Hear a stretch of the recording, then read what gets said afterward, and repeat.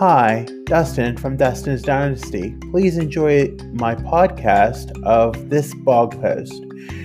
For more information, you can visit www.dustinsdynastyusa.com or follow me on Facebook, Instagram, Twitter, YouTube, and TikTok. Thanks for listening. Stay tuned.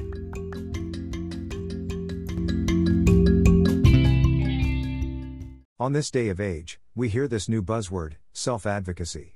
I am always a firm believer in advocating for yourself, and in fact I at times am considered one. However, there is an appropriate way to do it, and it is important to understand that all needs should be considered when doing so. When the term self-advocacy is brought to light in the autistic community, it can have quite the distaste by some, particularly those that care for those autistic individuals that are unable to advocate for themselves.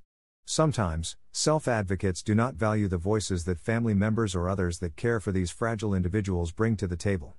I have been pretty seasoned and been around the system long enough to understand the perspective of both myself as an autistic individual and those caring for one, as I often co-regulate with the one who has advised me well over the years, my mother.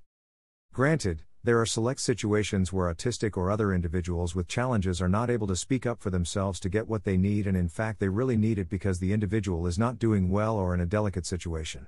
In that instance, they very much should garner the courage and skills, and I know from years ago, it can be a lot to muster, to advocate for themselves. However, there are times that an individual may not completely understand that they are in their safest environment at the given moment, and as long as they get what they need/want, their rights are protected, good choices are made, and they can be as independent as they can, then that sometimes is all that matters.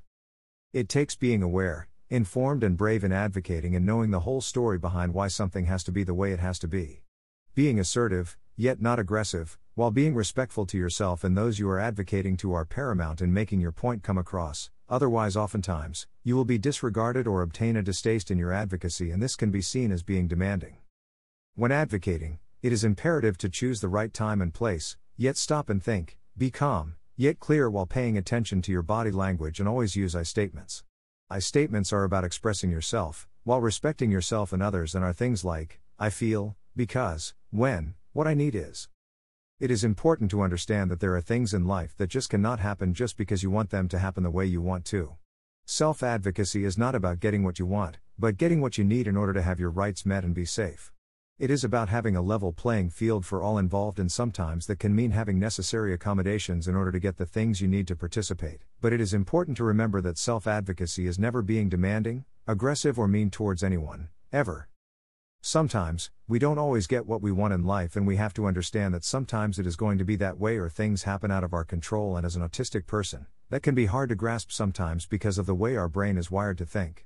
It still takes me a lot to be flexible in life, even after years of practice, but I know that I cannot be demanding or angry when I do not get what I want, as long as my rights are met and I am respected and safe. That is all that matters.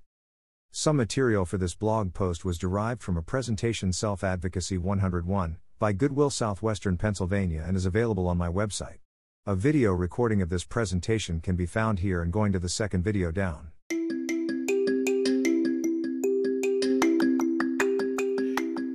Thank you for listening. As always, you can always visit my blog on the internet at www.dustinsdynastyusa.com, and remember to follow, like, and subscribe on Facebook, Instagram, YouTube, Twitter, and TikTok. Thanks for listening. Have a great day.